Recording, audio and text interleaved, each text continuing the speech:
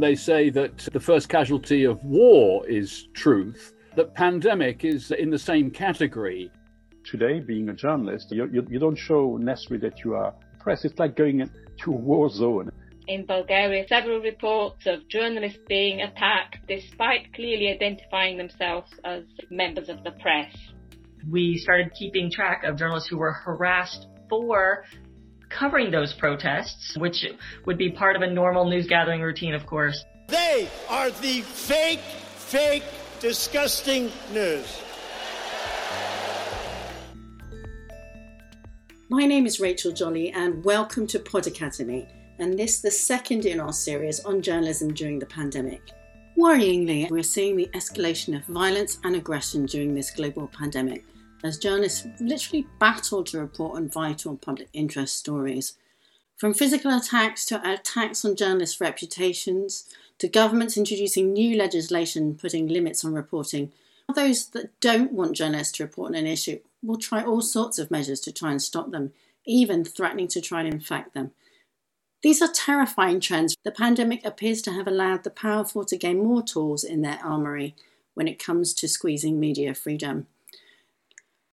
William Horsley is co-founder and international director of the Centre for Freedom of the Media at the University of Sheffield's Department of Journalism.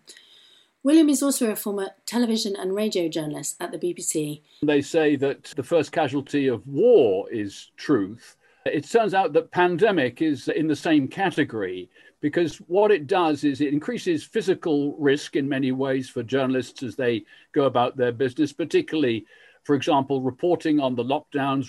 But also it gives governments the reason to assume much more executive power. And this happened against the background, of course, of a shift towards a much more authoritarian style, particularly assaults against the free and independent media. Lada Price, a senior lecturer in journalism from Sheffield Hallam University, talks about the way that this kind of emergency legislation brought in during the pandemic has been used in Eastern Europe to restrict what journalists can do.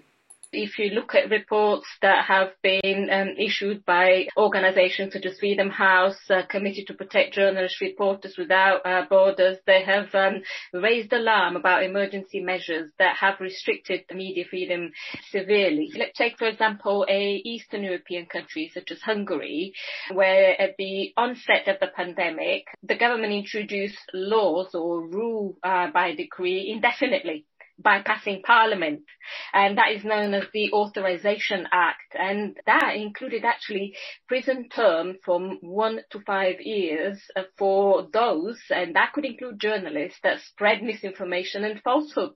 It's not just in Eastern Europe that governments have used COVID-19 to pass laws to restrict freedom of the press. By June of 2020, Reporters Without Borders was reporting that half the UN member states had already enacted emergency laws which were endangering free speech. At the end of the year, the UN Secretary General himself said that there was a pandemic of misinformation, and that although the role of journalists was much more important because of the need for good information about the pandemic, in fact, media had been more subjected to restrictions and, of course, punishments. It's been a trend in recent years in all parts of the world for governments to undermine the very role, the essence of the role of journalists as watchdogs holding governments to account. And that was exacerbated massively in this time. All the governments that you would expect that have already exceeded their normal powers, although they may be democratic elected, like in Philippines or Turkey and so on, all of them have seized this opportunity to crack down even further. And we've seen in every continent, we've seen this criminalization of the work of the media, and we've seen journalists more exposed to arbitrary action, both in terms of, for example, law enforcement, attacks the street during protests, and also this business of bringing charges against them on spreading false information and so on. And quite a number of them, I mean, Russia, Azerbaijan, Romania are among them, have already indicated that these are going to be very long-term. And in the case of Italy, for example, they have sweeping powers, which they've already contemplating extending to the end of 2021. I think it's a matter of the balance of executive power. This meme, of course, that is bound to come up, and we saw it in extremes in places like China and America with the different political systems. In China, from the very beginning, we saw the government moving to suppress the information about it, with the doctor who first blew the whistle being criminalized, and then several citizen journalists again being charged, one of them being given a 6-year jail sentence for just going around reporting what was happening at the beginning of the pandemic. So if that kind of excessive power of the executive over the other branches of government and the media, the fourth estate, were to continue, that clearly would be disastrous. So why is there growing hostility to the media coming from all directions at a time when it is essential to hold the powerful to account? Richard Sambrook, a former director of global news at the BBC and now director of the Centre for Journalism at Cardiff University, explains. One of the problems is that it's very difficult in an increasingly polarised environment, which you're getting in all sorts of countries around the world now, to say, but I'm neutral, because everyone says, well, either you're with us or against us, and if you're not with us, you're the enemy. And the media is seen as not being with one side or the other, and therefore is everybody's enemy. And at a time when there's a lot of fear and a lot of uncertainty, then it's very easy to provoke people to turn on a perceived enemy in that way. The other thing that's happened is that authoritarian governments have used the cover of the pandemic, if you like, to bring in more restrictive press freedom laws and controls over the media and so on as well. So it's a sort of political opportunism, really. And then there were arguments about fake news. People were worried about what fake news can do and how people can be affected. And that, unfortunately, gave an excuse to government to put even further restrictions. The danger is that even true facts can be deemed as fake news, and alternative viewpoints, for example, from opposition leaders that perhaps challenge the government decision, or even medical professionals that don't quite fit that official line, or the line and policies governments are adopting, can be labelled as fake news. Of course, Donald Trump regularly used the term fake news to try and close down journalism he didn't like. Kirsten McCudden, managing editor of the US Press Freedom Tracker, has been keeping a record of Trump's attacks on the media. The one thing here at the US Press Freedom Tracker that we keep, in addition to our database of press freedom violations, is the Trump media tweet database. And that's a database tracking all of President Donald Trump's anti-media tweets since he declared his candidacy for presidency in 2015. We published on the database 1 month before the election, and by then he had tweeted negatively about the press 2,300 times. So we keep that database, not because it's a fun thing for our reporter to scan each and every one of the president's tweets, but because we believe it has a chilling effect. All of these factors have combined to make reporting the news a dangerous business during the pandemic. A large survey found that a lot of journalists were not provided with protective equipment, so it's difficult to go out and actually speak to sources in person. And those sources are worried about retaliation, the measures that will be actually imposed on them. In the early days, there was uncertainty around how to best news gather during COVID. Newsrooms were closed.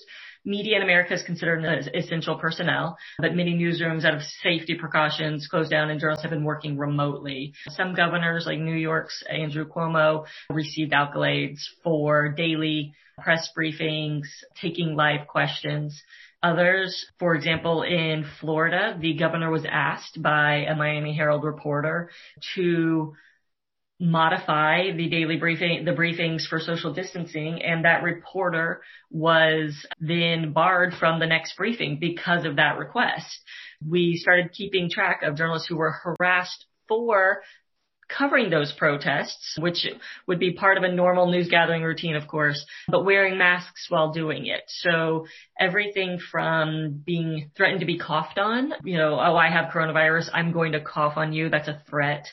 And in some states can actually be considered assault because when you say you have a communicable disease and threaten to give it to somebody else, it can be considered assault. We often saw it as in a harassment scene. We saw journalists being called fake news, saying that they were fear-mongering because they wore masks to these protests. Of course, in America, masks became a political statement, and that is a little different from other countries because from the top of our government, the President Donald Trump often didn't wear a mask and told others not to.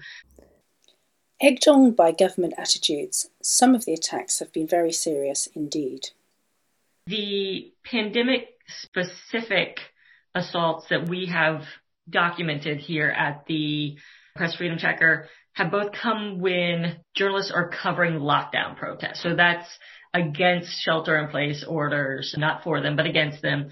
And in California, a man was held a journalist at knife point over the footage that he took at this shelter-in-place in California.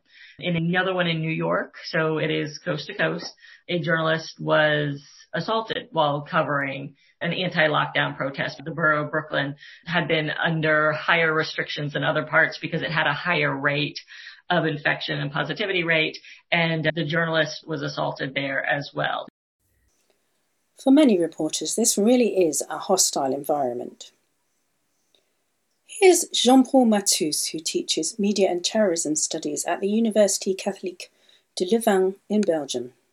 The trend that we have seen rising in the last years. Today, being a journalist, you don't show necessarily that you are oppressed. It's like going to a war zone. Journalists have told me, when I go to a war zone, like in Mosul, for instance, 2 years ago, I decided to take off my press flag jacket and take a military flag jacket because I thought it was safer to be a soldier than a journalist in a war zone. So it's a bit similar. I think there's been so much media bashing that today absolutely respectable media organizations think that they might be under threat if they are too visible, which is really a big issue. There are some newsrooms who have decided to stop wearing lanyards, have their journalists stop wearing lanyards. That's a press pass badge around their necks while covering protests, because in some areas that's actually more dangerous to have something around your neck that can be pulled, that can be tugged. An issue of concern for democracy. The fact is that the COVID crisis has opened up the doors of still more confusion and still more room for conspiracy theories.